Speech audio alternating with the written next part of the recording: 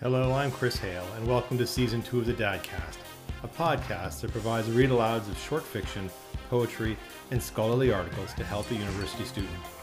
The coffee mug is filled, breakfast cake is served, and the dogs have been walked. Let's get ready for the next episode of the Dadcast. Enjoy.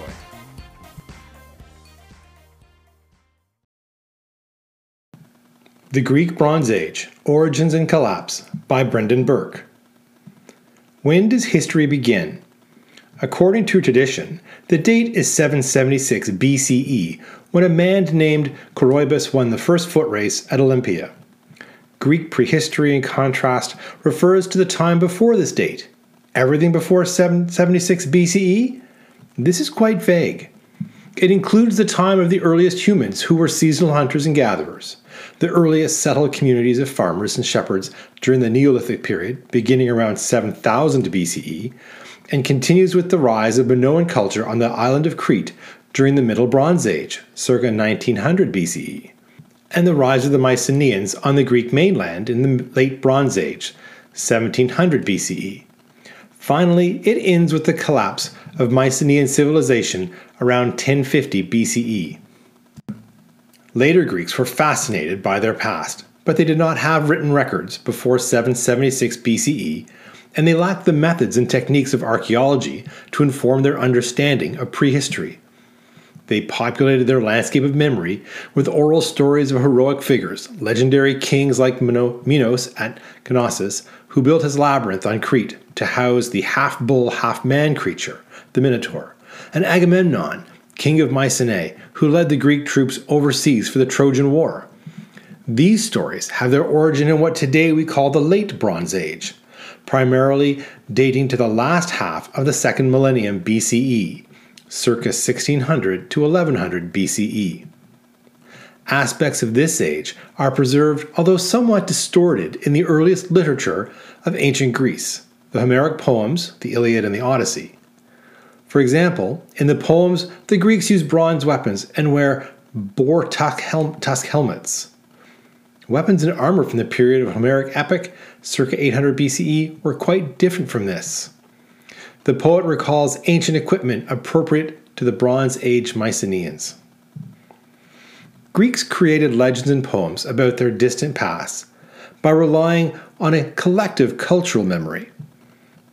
This reconstituted past reflects some accurate aspects of the prehistoric Greek world, but it is important that we distinguish myth and fiction from a more accurate view of the Greek Bronze Age based on modern archaeology and a critical analysis of literary texts, visual materials, and cultural artifacts.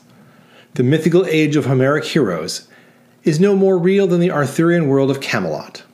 Separating truth from fiction for Greece's earliest history has been a challenging task for classical scholars and archaeologists since the 19th century. Introduction. We will look only briefly at the Stone Age and the early Bronze Age of Greece, which covers almost 300,000 years, since detailed information about people and events are lacking. The primary focus of this unit is the second millennium BCE, the 1,000-year period that is well preserved in the archaeological record and is an active field of research and teaching. The period is sometimes referred to as the Minoan and Mycenaean ages. The Minoans of Crete emerged around 200 BCE and the Mycenaean Greeks of mainland Greece around 1700 BCE. The first Greeks. The Greek Stone Age began roughly 2.5 million years ago and lasted until the Neolithic period, from 7000 to 3200 BCE. There are further subdivisions of these periods, and dates differ depending on the areas under discussion, but this chronological outline reflects the general consensus. Society changed greatly over this long time span, when humans went from being migratory hunters and gatherers to becoming seasonal cave dwellers, and then living as settled agriculturists, farmers and shepherds, and building permanent communities with diversified activities such as making stone tools, firing clay vessels, and weaving textiles. The most complete set of data for the earliest inhabitants of Greece comes from Franchithi Cave in the southern Peloponnese, the longest occupied site in Greece, spanning about 20,000 years of history. Franchithi Cave was excavated between 1967 and 1976 by American archaeologists who imported techniques called New Archaeology from North American anthropologists. This kind of archaeological research employed scientific methods such as radiocarbon dating, which can be done on anything that was once alive by measuring the ratio of carbon-14, or radiocarbon, a radioactive isotope of carbon which decays at a constant rate. Franchithi Cave was occupied for over 20,000 years until the beginning of the Bronze Age, 3000 BCE. New archaeology also focused on questions of diet and resource exploitation. A system of soil flotation at Franchithi Cave used 10 kilogram samples of excavated earth taken from specific stratigraphic layers. The soil was poured into a barrel drum partly filled with churning water, which causes charcoal, seeds, and small bones, like fish, bird, and other animals, to float to the surface. By taking counts and percentages of plant and animal species in each sample, archaeologists were able to document major changes in diet and in the paleo environment. The Neolithic period marked significant changes in the early prehistory of the Greek world, and many firsts are found at Franchithi Cave. While newer research may challenge the notion that Franchithi Cave truly has the earliest X, early domesticated sheep and goats, domesticated cereals such as barley and wheat, and polished stone tools, including axes for clearing land, were documented from the excavations. Some of the earliest fired clay vessels, pottery and figurines, also occur at Franchithi. In addition, the cave houses some of the earliest human burials in Greece.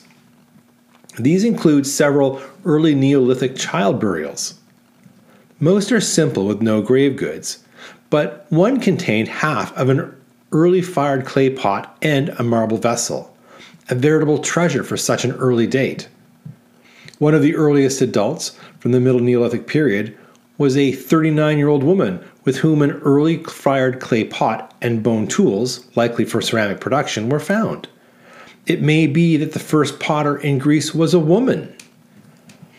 All other Neolithic sites, especially in the flat, fertile plains of Thessaly, we find the earliest examples of built architecture, demonstrating that people were living together in organized communities, sometimes enclosed within fortification walls.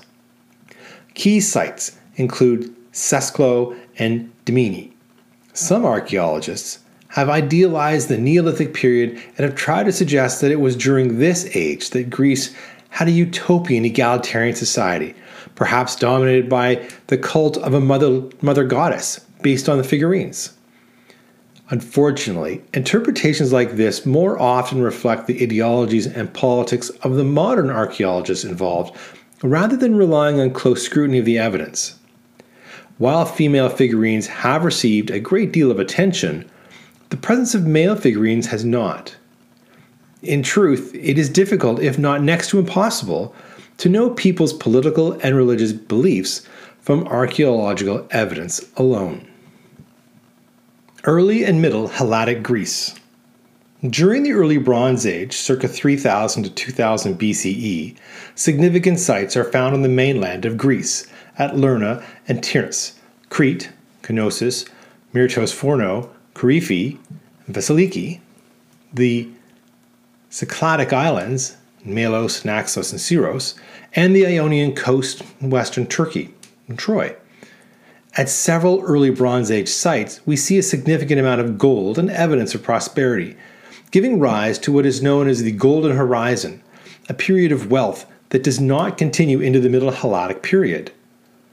The early Cycladic period is also the age of the Cycladic figurines, schematically carved human images that were usually made from island marble and likely were meant as grave goods.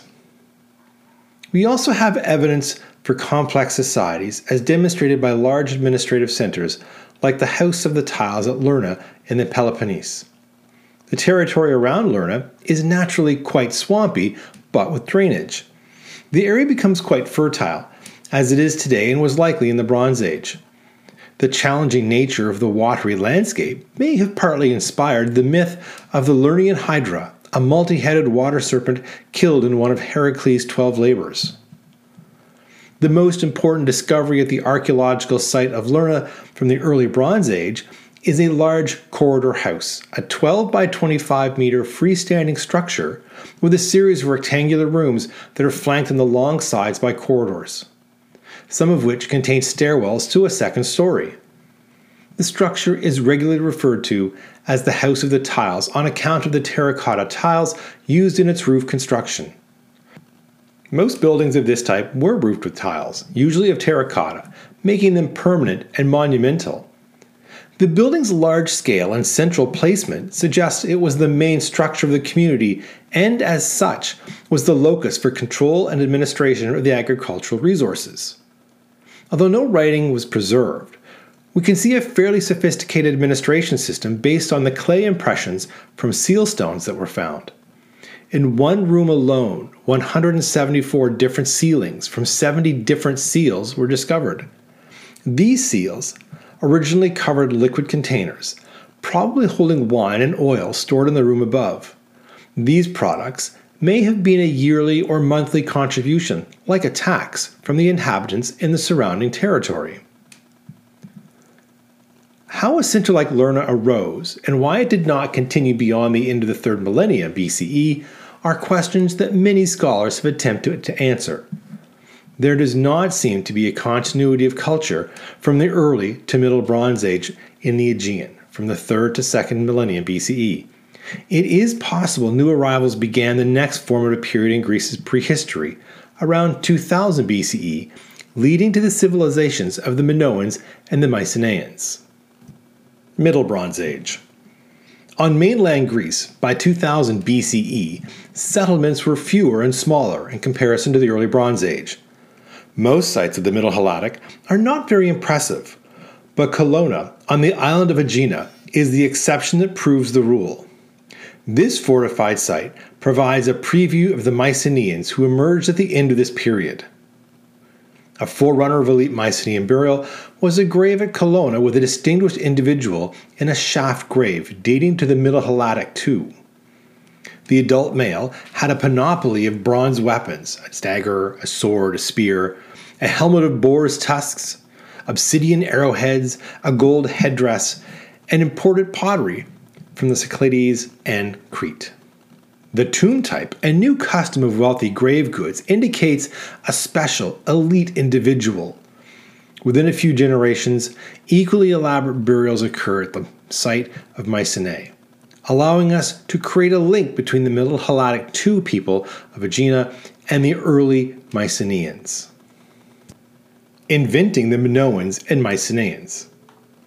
As early as the 1820s, scholars were referring to the Minoan age in reference to life in the island of Crete during the early to mid-2nd millennium BCE under the reign of the legendary king Minos. This term is still with us today to refer to the archaeology of Bronze Age Crete. On the mainland of Greece, the world described in Homeric epic centered around the home of King Agamemnon, ruler of Mycenae in the Peloponnese. Heinrich Schliemann, a wealthy amateur archaeologist in the late 19th century, named the late Bronze Age people of mainland Greece and their culture Mycenaean. Ever since, scholars have used these made-up modern terms, Minoans and Mycenaeans, as a shorthand way to refer to the people of the 2nd millennium in this region. Schliemann accumulated a personal fortune over his lifetime and was an autodidactic or self-taught with an obsessive interest in the world of Homeric epic and early Greece. Guided by the epic poems, the Iliad and the Odyssey, he began excavations of the site of Hisarlik in modern Turkey in 1871, the site we now call ancient Troy. Soon after, he began excavations at the site identified as Mycenae since Roman times, and he worked elsewhere in Greece as well. While Homeric heroes were believed to be from a literary mythical past, Schliemann's work revealed that there was some truth to the Age of Heroes, but his methods of exploration were not without problems. One of the earliest principles for field archaeologists is that the oldest material is found in the lowest layers. At Historic Troy, Schliemann worked at first collaboratively with the Turkish-based British diplomat Frank Calvert to uncover multiple layers of prehistoric material.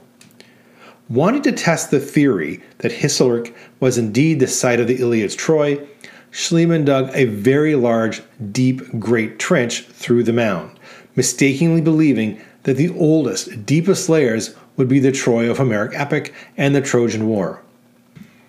What they uncovered was truly impressive, a fortified site enclosing typical megaron structures. A megaron, in contrast to the corridor house type, is a large building entered from the front with a columned porch leading to a central room, usually containing a hearth. Near the entrance to the citadel at Troy, Schliemann reports that he found a concentration of gold and silver objects that he nicknamed Priam's treasure after the legendary king Priam of Troy in the Iliad. His wife, Sophia Schliemann, famously modeled the jewelry. The hoard of valuables, however, may have been assembled from different contexts, according to Schliemann's critics. What is more, Priam's treasure dates to about 2500 BCE, the early Bronze Age. Schliemann had discovered a great culture, early Bronze Age Troy, but it did not fit what we know of Homeric Troy. His great trench cut through many different chronological levels, including late Bronze Age ones, and succeeding archaeologists have shown that fiery destructions perhaps indicated some kind of Trojan War, although this conclusion is still disputed. After starting excavations at Troy, Schliemann came to Greece to explore the site of Mycenae, relying on another ancient literary source, the Roman traveler Pausanias of the mid-2nd century CE, who said that the early kings of Mycenae were buried inside the walls of the city. Schliemann dug just beyond the Great Lion Gate, a monumental entrance visible in the landscape since antiquity. Although most thought Pausanias' description was mistaken, because no Greek would bury their dead inside the walls of the city, the possibility had not been considered that ancient inhabitants buried their dead in a cemetery before the walls and Lion Gate at Mycenae were constructed. In 1875, Schliemann found a low stone-encircled mound, 27 meters in diameter, just inside the gate. Stone stela, carved slabs, some with heroic-themed scenes, were displaced in the mound fill, but were clearly burial markers. Below these, Schliemann made arguably the most spectacular and important archaeological discovery ever in Greece: 5 royal shaft graves. A 6th was dug by a Greek archaeologist, P. Sematicus, in what we now call Grave Circle A. The shaft grave type of Mycenae burial is defined as a large, deep shaft cut into bedrock that is used for multiple burials over several generations during the early Mycenaean period. The shaft graves at Mycenae had between 2 to 5 individuals in each tomb, most dating to the 17th century BCE. This discovery at Mycenae not only yielded huge amounts of gold from the tombs, about 14 kilograms from one tomb alone, and wealthy burial goods imported from all over the Mediterranean, it also proved the existence of a complex culture. From Grave Circle A, approximately 17 individuals were found, 15 adults, 1 subadult, and an infant. These individuals were inhumed, not cremated, but the bones were in poor condition when excavated in 1876, and they have since deteriorated further. Most of the adults died relatively young by modern standards, between 20 and 30 years old. Outside the fortification walls at Mycenae, Circle Grave B was discovered in 1951 by Greek archaeologists working to expand the site as a tourist destination. This area started as a cemetery about 1750 BCE, earlier than Grave Circle A, which likely was a breakaway family.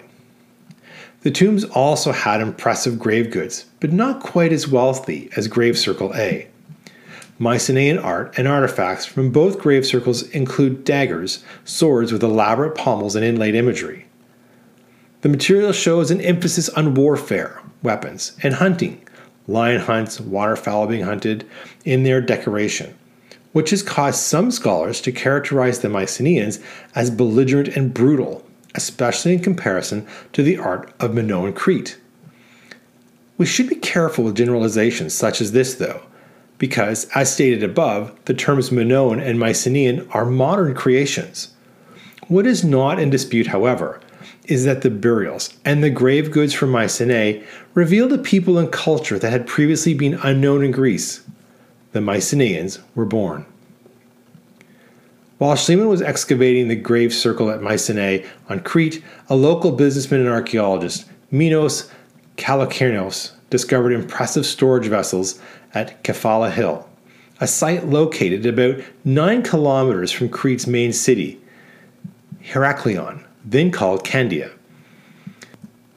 Kallikernos' work convinced Arthur Evans, a British aristocrat and academic at the Ashmolean Museum in Oxford, to start major excavations in what he called the Palace of Minos at Knossos.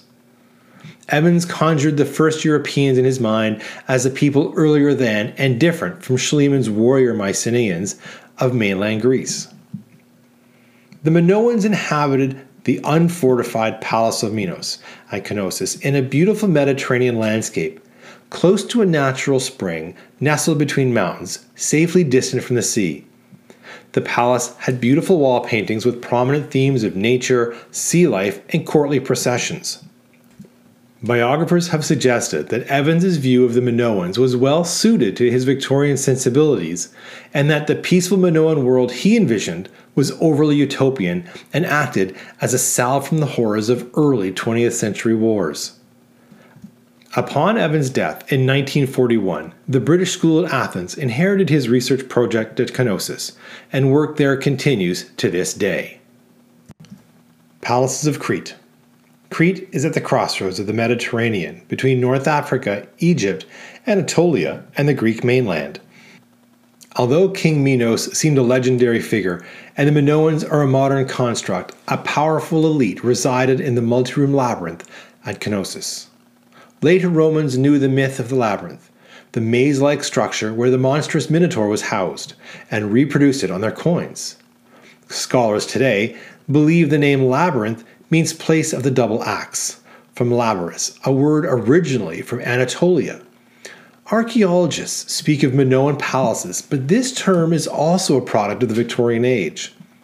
Alternatives have been suggested, megastructure, court-centered buildings, but none have stuck. Used with caution, we can say that a Minoan palace was a center of political, religious, and economic power of Crete. How many Minoan palaces were there?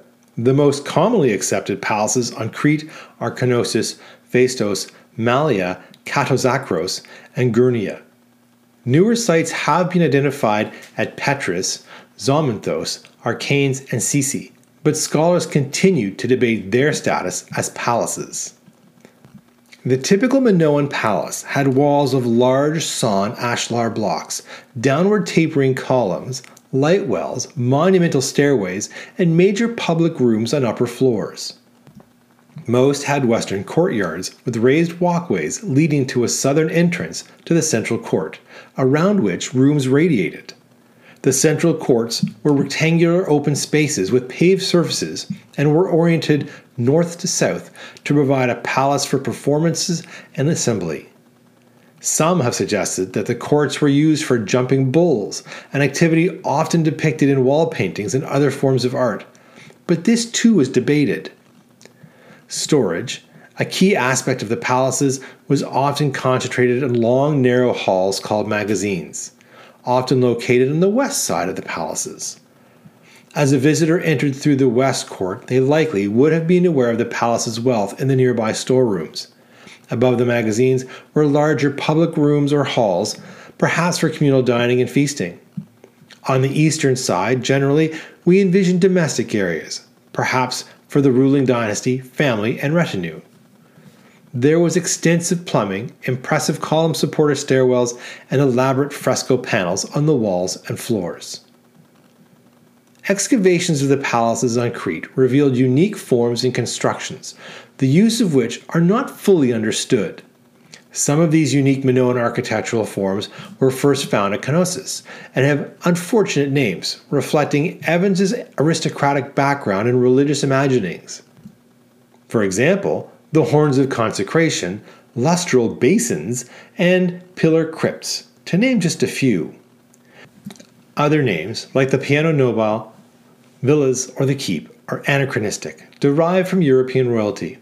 Their original functions are open to debate.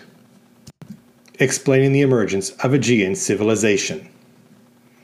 Where do the palaces come from? The expression ex oriente lux, light from the east, was in previous generations the standard interpretation for how Greek civilization came to be. Colin Renfrew of Cambridge University theorized in 1972 that the stratified societies of the Middle and Late Bronze Age Aegean, the complex administrative centers at Knossos and Mycenae, for example, had their foundations in early Bronze Age Greece. He based his emergence model on the ancient economy and was looking to explain Greek civilization without seeing it as an import. The system proposed by Renfrew took account of multiple factors, including climate, technologies, species of plants exploited, and chance, among others, all feeding back positively or negatively to explain why some sites and individuals thrived and eventually became great powers and others did not. Renfrew's redistributive model suggests that by the end of the Neolithic period, farmers mainly exploited the Mediterranean triad: cereal grains, olives, and grapes. Lower and flatter land was suited to cereals, while more mountainous terrain with thinner soil cover was used for the cultivating olives and vines. With successful agriculture, Renfrew posits that redistributive chiefs emerged at the local level to administer the specialized products from different farmers and to coordinate storage facilities prior to redistribution. Administrative records and archives, focusing primarily on agricultural goods, also support this model of agricultural surplus. With stored agriculture, a labor force of craftspeople could emerge which devised strategies for producing better, more valuable goods, perhaps accruing an even greater advantage over any subsistence-focused neighbors. This would quickly foster an accumulation of wealth and an increase in specialized production for exchange, giving rise to elites. Minoan and Mycenaean religion. Arthur Evans was criticized for over-idealizing his Minoans as peaceful, harmonious nature lovers who had a religion focused on a female mother goddess. This picture of Minoans and their religion is often in opposition to a generic picture of the Mycenaeans as belligerent, militaristic imperialists who worship early forms of the traditional Greek pantheon, with Zeus as a male weather god, Athena as a warrior goddess, and Poseidon as the god of horses, earthquakes, and the sea. While scholars have debated how peaceful the Minoans were, and finds of Minoan weapons suggest they were not complete pacifists, their religion will be better understood once the linear A script is deciphered. What we can say is that Minoan cult sites have been located on mountaintops where burnt offerings were made and figurines, like animals, often sheep and cows, and people in poses of prayer were left. There are also small libation tables, which are sometimes inscribed, and rounded receptacles that may have received offerings of grain, suggesting fertility was a concern at these religious sites. By the latter Minoan period, cults were also located in settlements and palaces. The prominent role given to bulls, double axes, and processions, as seen in Minoan art, give us some indication of what was important to the Minoans, but the full meaning of these images is difficult to decipher. For the Mycenaeans, fortunately, we have texts written in Linear B that preserve information about their religion. Several references to the Mycenaean goddess named Potnia occur, indicating her various aspects: Lady of Wild Animals, Lady of Grain, Lady of Athens or Athena. It is unclear which. Names of other Mycenaean divinities recognizable from latter Greek religion are found as well, including early references to Zeus, Poseidon, Ares, and Dionysus. Mycenaean religion seems to have been inextricably linked to the Mycenaean economy, at least as far as the references in the Linear B tablets are concerned. Sanctuaries and cult officials owned property. Manufactured items were often dedicated to the Mycenaean gods on behalf of Mycenaean authorities.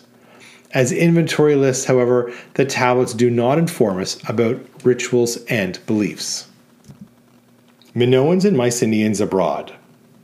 Contrary to Renfrew's original suggestion of self-sufficiency for the people of the Aegean, scholars no longer discount fully the role of their eastern Mediterranean neighbors. The sites of Mari and Ebla in modern Syria show similar features found in Minoan palaces at the beginning of the 2nd millennium BCE, and suggests there was some Eastern inspiration, if not influence, upon the earliest Minoan palaces in both form and function. Minoan and Mycenaean cultures had a great deal of interaction with peoples of the eastern Mediterranean, including the Egyptians, the Hittites of central Anatolia, which is modern Turkey, and the Levantine peoples. References to a people called Ahayawa in Hittite texts likely correspond to the Achaeans, one of the names of Homeric epic to refer to the mainland Greeks. In tombs of Egyptian nobles, dated the second half of the 15th century BCE, tribute bearers labeled with the name Keftu have been found. The name refers to the ambassadors from the isles in the midst of the Great Green Sea, recognized today as Crete and the Aegean. These individuals bore gifts and wore garments characteristic of the Middle and Late Bronze Age Aegean, although their representation in the tombs is clearly Egyptian in style and execution. In one tomb, that of Rekhmire, dating to the mid-15th BCE, the costumes of specific figures were repainted, changing from the Minoan-style breechcloths with codpieces and backflaps into Mycenaean-style kilts. There is a chronological significance to this change. This period coincides with major destructions on Crete in late Minoan and marks the beginning of Mycenaean participation in overseas trade. Does the change from a Minoan loincloth to a more Mycenaean kilt on the Theban tomb document a broader change in economic influence in the Aegean? It is possible. While the origin of the Aegeans, or Keftu, in the Theban tombs is debated, the ambassadors from the isles in the midst of the Great Green Sea most likely traded with the Egyptians for resources they lacked on Crete and the mainland, in particular, precious metals. We might assume that higher status was achieved and greater wealth acquired by the Aegean elites controlling these ventures. The Minoans were most likely in regular contact with the Near East as early as the 2nd millennium BCE and traded agricultural goods, manufactured metal tools, vessels with oil, wine, and possibly perfume, and dyed textiles. The Minoans extracted a highly valuable dye from sea snails to produce a vibrant, color-fast purple dye. In addition to the material exchange between the Aegean and the Near East, we might also imagine an exchange of ideas involving concepts of rulership, how to be a king, and economic administration, how to run a palace. Echoes of Minoan and Mycenaean changing fortunes can be found in later Greek literature and art, beginning with the Homeric poems and continuing into tragedy and later classical literature. For example, the popular story of the Athenian hero Theseus sailing to Crete to kill the Minotaur, the half-man, half-bull creature housed in the labyrinths of King Minos and Knossos, could be a mythical memory of mainland Mycenaeans arriving on Crete, seen in the archaeology of Crete from around 1400 BCE. After the destructions of the LMIB period, new cultural features are found on Crete, such as chamber tombs, tholos tombs, and mainland Greek pottery. This evidence suggests that Mycenaeans either caused the destructions or they supported a stratum of ruling elites centered at Knossos, who established control over the island, since Knossos seems not to have been destroyed. Whatever the cause of the destructions after this period, we can safely say the Minoan palace period is over. Knossos continued to function as a major administrative center, but as a Mycenaean palace. most clearly evidenced by the 4,000 plus Mycenaean Greek Linear B tablets found there. Mycenaean Greece. The Mycenaeans employed and traded extensively with Minoan craftspeople, especially those skilled in working precious metals, such as silver and gold. This is perhaps best exemplified by the famous Vaphio cups found outside a large round tomb called a tholos near Sparta. The two gold cups are made in contrasting styles. Both show men and bulls, but one can be read as more thoughtful, peaceful, and less energetic, perhaps Minoan in character. The other has a framing border, shows a vigorous encounter between men and bulls, and one man as perhaps being gored by a bull, perhaps Mycenaean. Taking account of chronology, we might say the early Mycenaeans, as defined by material culture, were probably more similar to the Minoans of Crete than they were to their late descendants at palaces such as Pylos or Mycenae 200 years later. At around 1390 BCE, Mycenaeans of the Greek mainland began to play a dominant role in the Aegean. The mainland of Greece was their heartland, and palaces have been excavated at Mycenae, Tyrannus, Thebes, and Pylos in addition to Knossos. Probably there was a palace on the Athenian Acropolis, at Agios Vasilios near Sparta, or at Orchomenos at Boeotia. Major Mycenaean sites with palatial features are known at Tichios Dimion at Achaia, Gla at Boeotia, and even as far north as Iolkos near Volos. Their tholos tombs and fortified palaces dominate the landscape of prehistoric Greece. The Palace of Nestor at Pylos, in the southwestern Peloponnese in Messenia, is in some ways our best example of a Mycenaean palace. But one should not expect all palaces to have the same form and function. In comparison to other Mycenaean centers, Pylos is not significantly fortified. Very exciting ongoing excavations at Pylos are revealing remains from the early Mycenaean phase, including burials in large stone-built circular tombs, and the wealthy burials of a 14th century BCE warrior called the Griffin Warrior by the excavators. This burial contains the remains of a young man with gold rings, elaborate jewelry, and bronze weapons. Detailed analysis of these finds has suggested a connection between Pylos and the Minoans of Crete. Many of the rooms at the Palace of Nestor were painted with figural wall paintings. By reading these images in the context of the architecture, we can understand room use and try to reconstruct actions in the rooms. Leading into the main Megaron chamber, we see males carrying chests and pillow-like things on their shoulders. A woman leads a bull that is 2 times life size in the same direction. Other figures may be priests and acolytes wearing special costumes. In the large Megaron hall, a fresco-painted floor with panels gave the room a multicolor vibrance. Fragments of a chimney were found showing that the 4 columns around the hearth held a roof that allowed the smoke to escape. The throne was on the visitor's right, as was also a Tyrannus, and likely Mycenae. Below the throne was a kind of libation channel, perhaps for water, wine, and or oil. In the corner, a lyre or harp player is painted sitting on stylized rocks. A large white bird flies up to the heavens.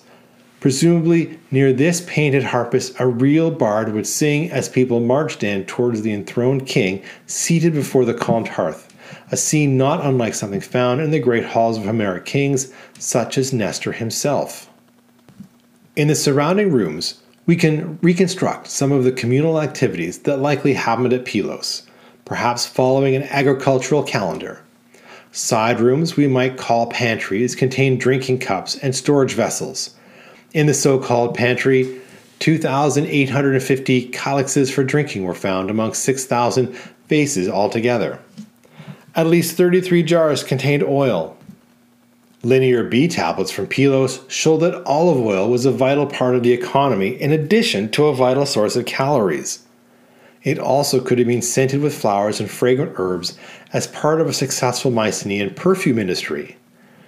The drinking cups suggest many people gathered for ceremonies. The palace of Nestor was destroyed by fire, either by accident or intentionally, at the end of the late Helladic period, around 1180 BCE.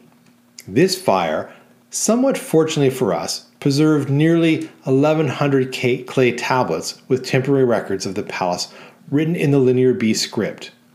In their original use, the tablets were unfired and only meant as a short-term record.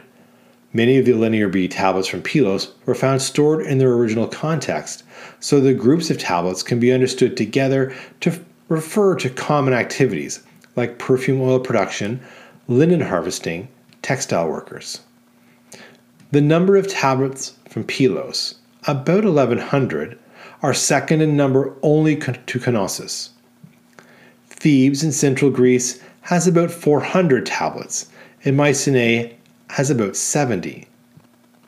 Tiryns, Chania, and Medea also have evidence of Linear B. Recent finds from the sites of Eclania near Pylos show that non-palace centers could also have tablets. The most exciting find of late comes from ongoing excavations near Sparta at Agios Vasilios, where several dozen of new Mycenaean tablets are currently being excavated and studied. End of the Bronze Age. Previous generations of scholars looked at the end of the Bronze Age as a fairly single event, while the archaeology suggests to us that the end was a long time coming. During the 13th century BCE, construction projects of the Mycenaean palaces included massive stone fortifications built with boulders so large that later people thought only the race of giant cyclopses could have constructed them, hence the term Cyclopean masonry, and water access points in case of siege. The fire destructions that preserved the tablets at Pylos occurred in the 12th century, but life at some Mycenaean sites did continue as late as the 11th century. Deconstructions in Athens and on some of the Cycladic islands are disputed. So the question is, why some sites are destroyed and others not at all? The study of collapse is of general interest in archaeology today. It is the backside of the study of origins, and as we saw with Renfrew's model and others for the emergence of complex societies in the Aegean, there are competing views to explain how they collapsed as well. One small glitch, such as trade disruption or climate disasters, can become magnified in complex systems over a long period. It is also important for archaeologists to distinguish between causes and effects. If we find physical evidence for destructions, usually fire, and abandonments at sites, we need to ask whether there were signs of decline before these destructions. Did the Mycenaean economy and social system collapse before or along with the physical destructions of their palaces, or perhaps after? A commonly cited explanation for the destructions at Mycenaean sites, especially the citadel of Mycenae itself, which was destroyed by fire in LH3b2, is that the fire was caused by a huge earthquake that also destroyed the palace at Tiryns nearby. One should ask, however, why an earthquake would cause extensive fires in the ancient world. Today, earthquakes break gas lines and thus cause explosions and fires. But in antiquity, this would not have been an issue. At some sites, before the end, we see evidence suggesting the Mycenaeans knew of an external threat. Mycenae built fortification walls and secured an underground water supply. Tiryns' walls were improved and a lower town was built, increasing storage and securing an underground water supply. At Athens, the Acropolis was fortified and its water supply improved. A large wall was begun, but never finished near the Isthmus of Corinth. One Linear B tablet at Pylos refers to large numbers of men thought to be rowers from different parts of the kingdom being sent up the north coast. Perhaps they were expecting an invasion. Ancient authors speak of a Dorian invasion from the north, but this is being fully discounted as an explanation based on the complete absence of Dorians in the archaeological record. The fiction of a Dorian invasion, however, should not fully discount the role of external forces acting on Greece. The Sea Peoples are a mysterious group of peoples mentioned in Egyptian records from around 1225 to 1177 BCE. Ramses III refers to 10,000 Sea People, including women, children, and wagons. Captured Sea Peoples were perhaps used by Ramses II in the Battle of Kadesh in 1278 BCE. Egyptians repelled these invaders from their shores, while the Hittites, Trojans, Cypriots, and Levantine dwellers were destroyed by them. The problem for historians with the Sea Peoples is that they did not come only by sea, and they are not thought to have been a united people. Among the named Sea Peoples are possible references to Danaans and Achaeans of Homeric epic, as well as similar sounding names to Sardinians, Sicilians, and Philistines. Additional theories to explain the end of the Bronze Age include new weapons and technology, including the use of iron. Iron, however, was not used extensively until 100 years after the collapse, and it should be noted that iron is not as strong as bronze. It was simply more readily available in the Aegean than the sources for bronze, imported copper and tin or arsenic. Another theory explaining the end of the Bronze Age is that there was a change from chariot fighting to light armed infantry and javelin throwing, against which chariots were ineffective. A major drought certainly would have affected agriculture. 3 rings from Anatolia suggest this possibility, which would also explain why the Hittites were weakened as well. Perhaps economic problems, such as trade being disrupted by migrations, climatic problems, or earthquakes, are to blame. In fact, the relatively sudden, extensive, and thorough eradication of Mycenaean civilization is likely to have been caused by a combination of factors. Unfortunately, we saw with theories that try to explain the origins of Aegean civilization, a single satisfactory theory that addresses all the questions inherent in the Mycenaean collapse does not exist, and a combination of factors is likely the best explanation. Summary.